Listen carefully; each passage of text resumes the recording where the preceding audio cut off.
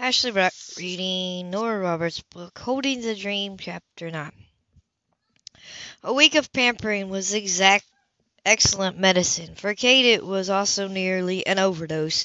Yet any time she made noises about going home and getting better back to work, everyone within earshot ganged up on her, telling herself she would turn over a new leaf if it killed her. She struggled to let it ride, to go with the flow, to take life as it came. Wonder how anyone could live that way. She reminded herself that it was a gorgeous evening, that she was sitting in the garden with a child snuggled in her lap, another at her feet. Her ulcer, if it was an ulcer, hadn't given her any real trouble in days. She had found there, in the home of her childhood, a peace that had been missing. I wish you could live with us forever and ever, Aunt Kate. Kayla looked up, her gray eyes soft in her angel's face. We never let you get sick or worry too much. Aunt Margot, since you're a professional nitpicker. Allie giggled at the term and carefully brushed pink polish on Kate's toenails. What's a nit? Aunt Margot! Wasn't it bad enough Kate thought that she was going to have a hot pink toenails without adding insult to injury? Good thing for her, I happen to like nits. If you didn't go back to your apartment, we could play with you every day. For Kayla, this was the ultimate bribe. And you and Mama could have tea parties like Annie said you used to have when you were little. We can have, we can all have tea parties when I come to visit, Kate reminded her. That's more special. But if you live here, you won't have to pay rent. Allie capped the polish and looked entirely too wise for a 10-year-old until you regained your financial feet. Fresh smile fit around Casey. Where'd you get that? You're always saying stuff like that. Allie smiled and pressed her cheek against Kate's knee. And Mama's working a lot now. Nothing's the way it used to be. It's better with you here. I like being with you too. Touched and tore, Kate stroked Allie's curly hair. Sunshine yellow butterfly filtered through the air and landed gracefully in the cup of red petunias. For a moment Kate caressed the child and watched the butterfly's wing gently open and close as it fed. How hard would it be, she wondered, to simply stay here like this forever? Just drift, forget everything. Not hard at all, she realized. And it wasn't the part of the reason it wasn't possible for her.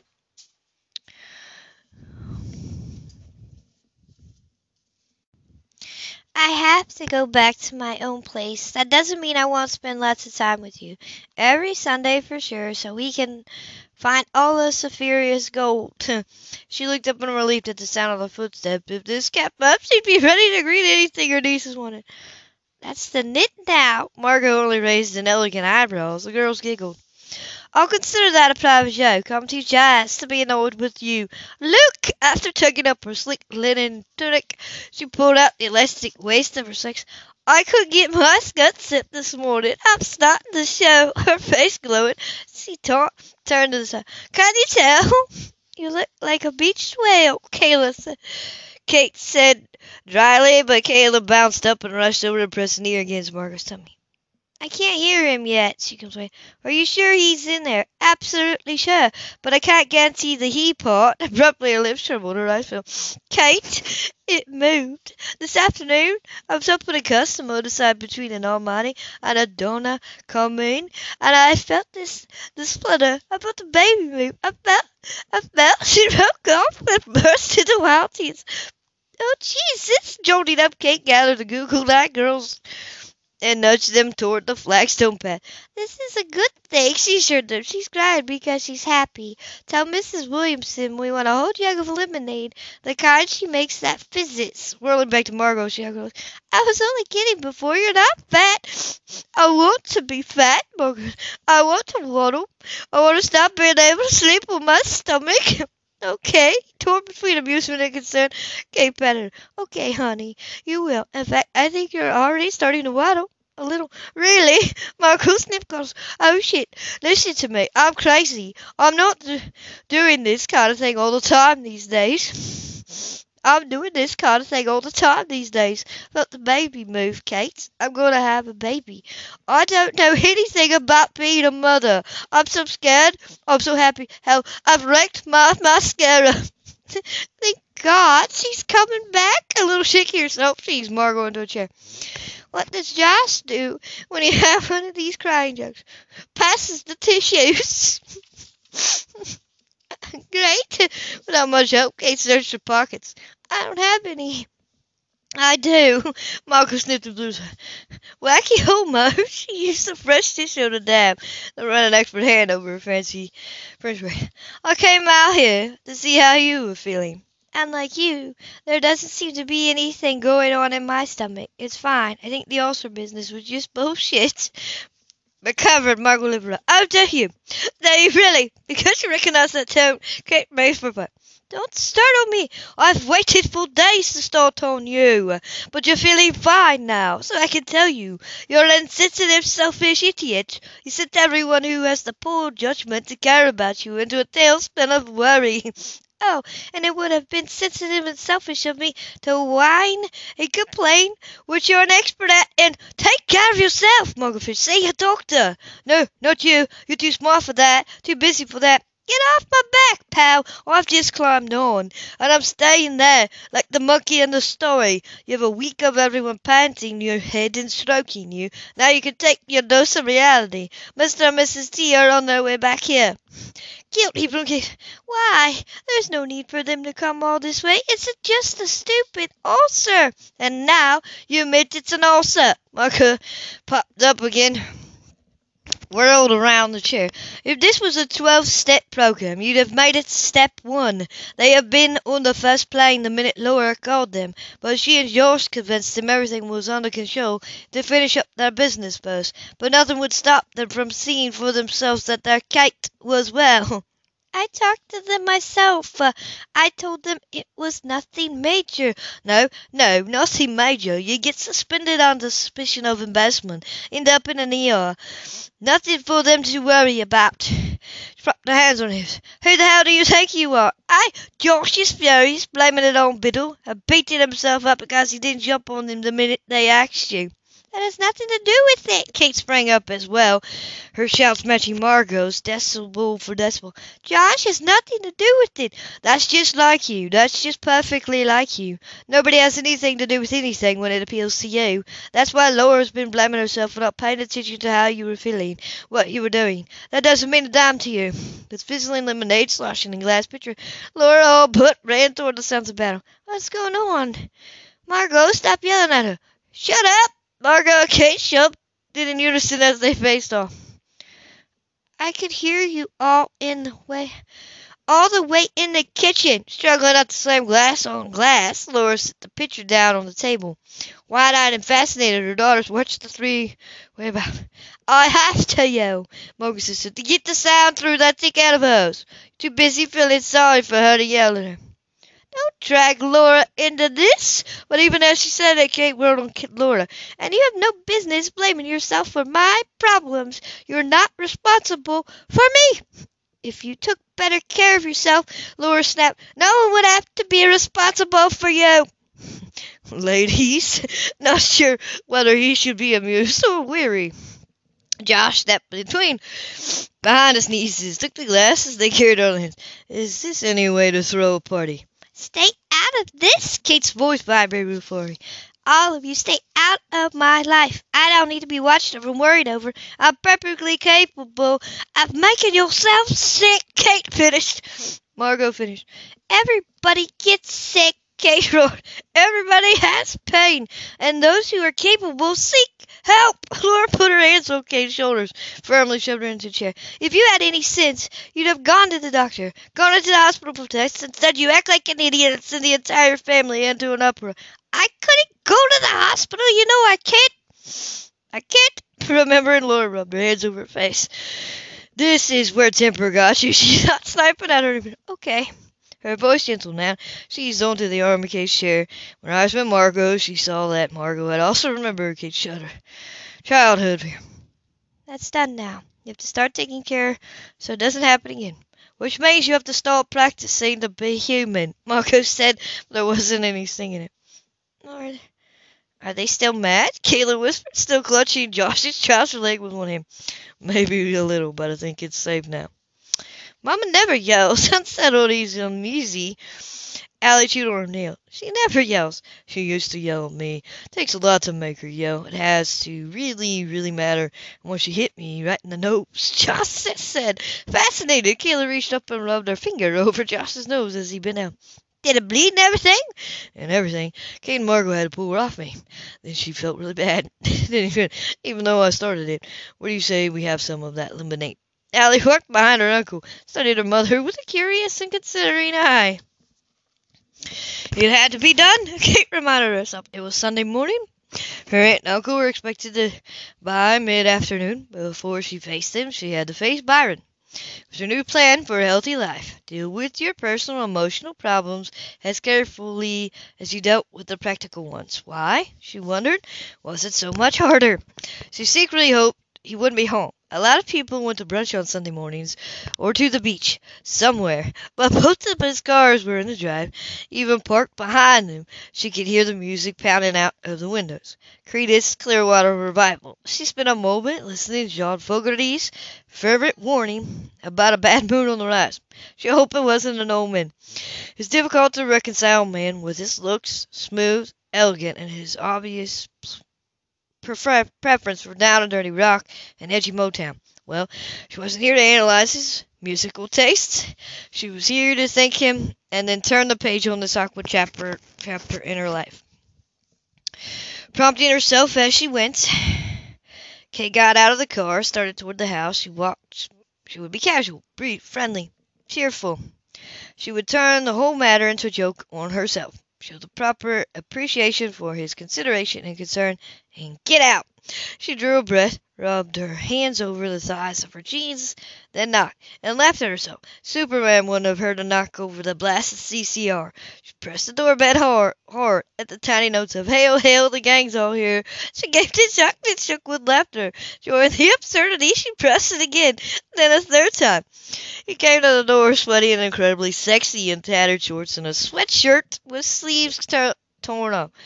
The doorbell tone isn't mine, he said immediately. I can't change it until after the settlement. I bet that's what you tell everyone. She indulged herself with a long, thorough look. Did I interrupt a wrestling match? Weightlifting, he said. Come on in. Look, I can come back when you're not busy pumping iron. Christ, he had amazing muscles everywhere. How'd she miss that? I was nearly finished anyway. Gatorade. He held up the bottle in his hand, and when she shook her head, looked from his. How are you feeling? Fine. That's why I dropped by too. He leaned close, closed the door behind her, and made her to tell you I was fine, and to thank you for things. The flowers, they were nice. Any flare-up? No, it's no big deal, really.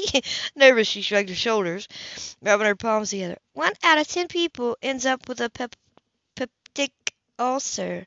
All socioeconomic levels, too. There's no clear evidence that they hit on, people with a lot of stress and inherent schedules. Been researching, have we? The smile flitted around his lips. Well, it seemed a logical thing to do. Oh, no. I did the research also revealed that people with chronic anxiety tend to be more susceptible and to agitate the condition. She dipped her restless hands in her pockets. Maybe. Sit down. He gestured to the single chair before he walked over to turn down the music. I can't stay. My aunt and uncle are coming in today. Their flight's not due until 2:30. He'd know, of course. She caught herself, twisting her fingers together, and made herself sound. Yes, but I have things to do, and so do you, so I'll just... She was saved by a scrabbling sound and the surprising sight of 2 running balls of yellow foam. Oh, God! Automatically, she went down on her knees. They got the delirious, happy puppies in her arms. Oh, you're so cute. Aren't you sweet? Aren't you wonderful? In anonymous agreement, they bathed their face with eager tongues, yipped and wiggled, crawling over each other to get closer. Let's nip and tuck, Byron informed her as he got down on the floor with him. Which is which? Sent one puppy into slant-eyed ecstasy by scratching furry. I don't know. I figured we'd work it out with time. I've only had them a couple of days. Kate picked up one to nuzzle and forgot she'd been anxious to get in and out. What are they? A little this, a little that. Some golden retriever, some lab. Before the second puppy could desert her, she kissed his nose. Followed you home, right? I adopted them from the animal shelter. They're 8 weeks old. Byron found the remnants of a well-chewed rawhide bone on the floor, skidded it over the polished wood for the pups to chase. Mind if I ask what you're going to do with two puppies when you're at work? Take them with me for a while. I figured I can fence in part of the backyard, and they'll have each other for company when I'm not here. They came barreling back, jumped him.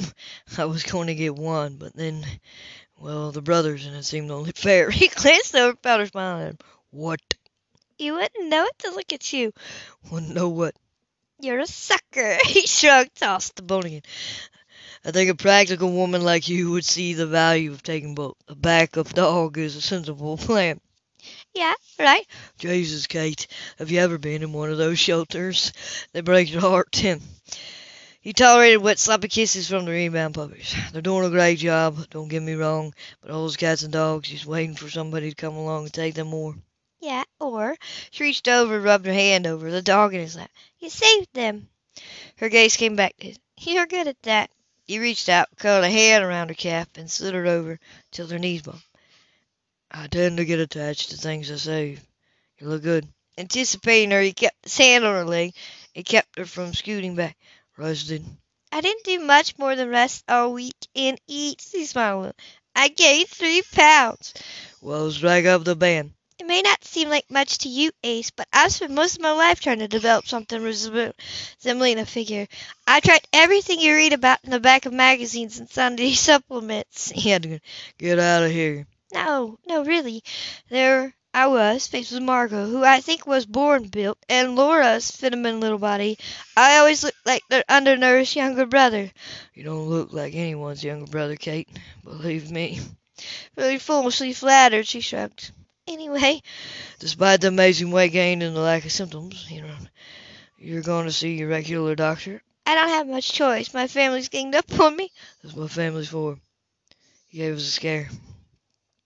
I know. I've been lectured by experts on my careless, selfish ways. He smiled bitterly. Sting. Big time. Thinking about just having I'm sorry tattooed on my forehead so I don't have to keep repeating myself. Speaking of apologies. She blew out her breath, fluttered wings. I was going to try to get out of here without bringing this up, but I'm trying to reform. Her brows knit, as they did whenever she had to face a thorny problem or unsettling task. This qualified for both. The other night, before I had my little attack, we were on our way to the floor, as I remember. He reached over the puppy that had fallen asleep in his lap, brushed at the hair above her. Looks like we got there after all. What I want to say is that things got out of hand. My fault as much as yours, Shannon. Fault's a sign when there's a mistake. That's my point. She should have known it wouldn't be simple. Nip or Tuck was draped across her thigh, snoring. She busied herself with stroking his head. I don't jump into bed with men I hardly know. Who's going to be the floor? He reminded her. So I had a hard time going into his own kitchen without imagining what had been. And I never assumed you did, otherwise it wouldn't be 2 years since you've had sex. Her mouth dropped open. Where did you get an idea like that? You mentioned it, he said easily, when I was trying to get your clothes off. She closed her mouth, let out air through her nose. Oh, well, that only strengthens my point. Uneasy, she watched him gently lift the puppy from his lap and set it aside, where it curled deeper into sleep. What happened was just a moment. He repeated the procedure with the second puppy. Kate's heart began to a hormonal burst. Uh-huh. He didn't even touch her, just leaned forward until his mouth slid expertly over hers. Kate could almost feel her mind tilt and her brains flow out. Well, she needed a distraction, didn't she? An outlet for all this tension. It seemed like the most sensible thing in the world to unfold her arms, wrap them around his waist, and dive in. This only proves it, she murmured. She threaded her hands through his hair and gripped. Proves I'm right. Shut up, Kate. Okay. It was wonderful. Brutally hot. She hadn't known anything that that instant how cold she had been, till his unshaven cheek rubbed roughly over her skin. She had known how soft she could be, or how gratifying it could be to be the soft one. She let out a long, grateful moan when his hand stretched under her t-shirt to stroke her back, slide around the cup, and squeeze her tingling breasts. The flick of his thumb over her nipple shot a bolt of heat through her center that vibrated achingly in her crotch. Arching back, she pulled his head down until his mouth replaced his hands. He suckled through cotton, tormenting himself with fantasies of what her flesh would feel like, taste like, sliding under his tongue. She was so slight, that neat, almost boyish torso should never appealed to him. There was no womanly flare of hip, and her breasts were small and firm and warm.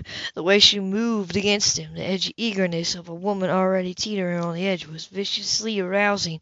He wanted, needed, to shove her back, rip aside that denim, and drive himself inside her until they were both screaming. Instead, he dragged his mouth back to hers, slid a hand between their bodies, and sent her free falling over the edge. He shuddered himself when she convulsed, ordered himself to breathe, when her head dropped limply on his shoulder.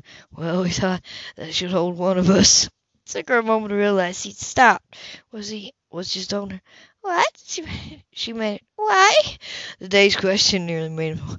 I decided I didn't want it to be a hormonal burst for either of us. He eased her back, started her flushed face, the heavy glazed eye.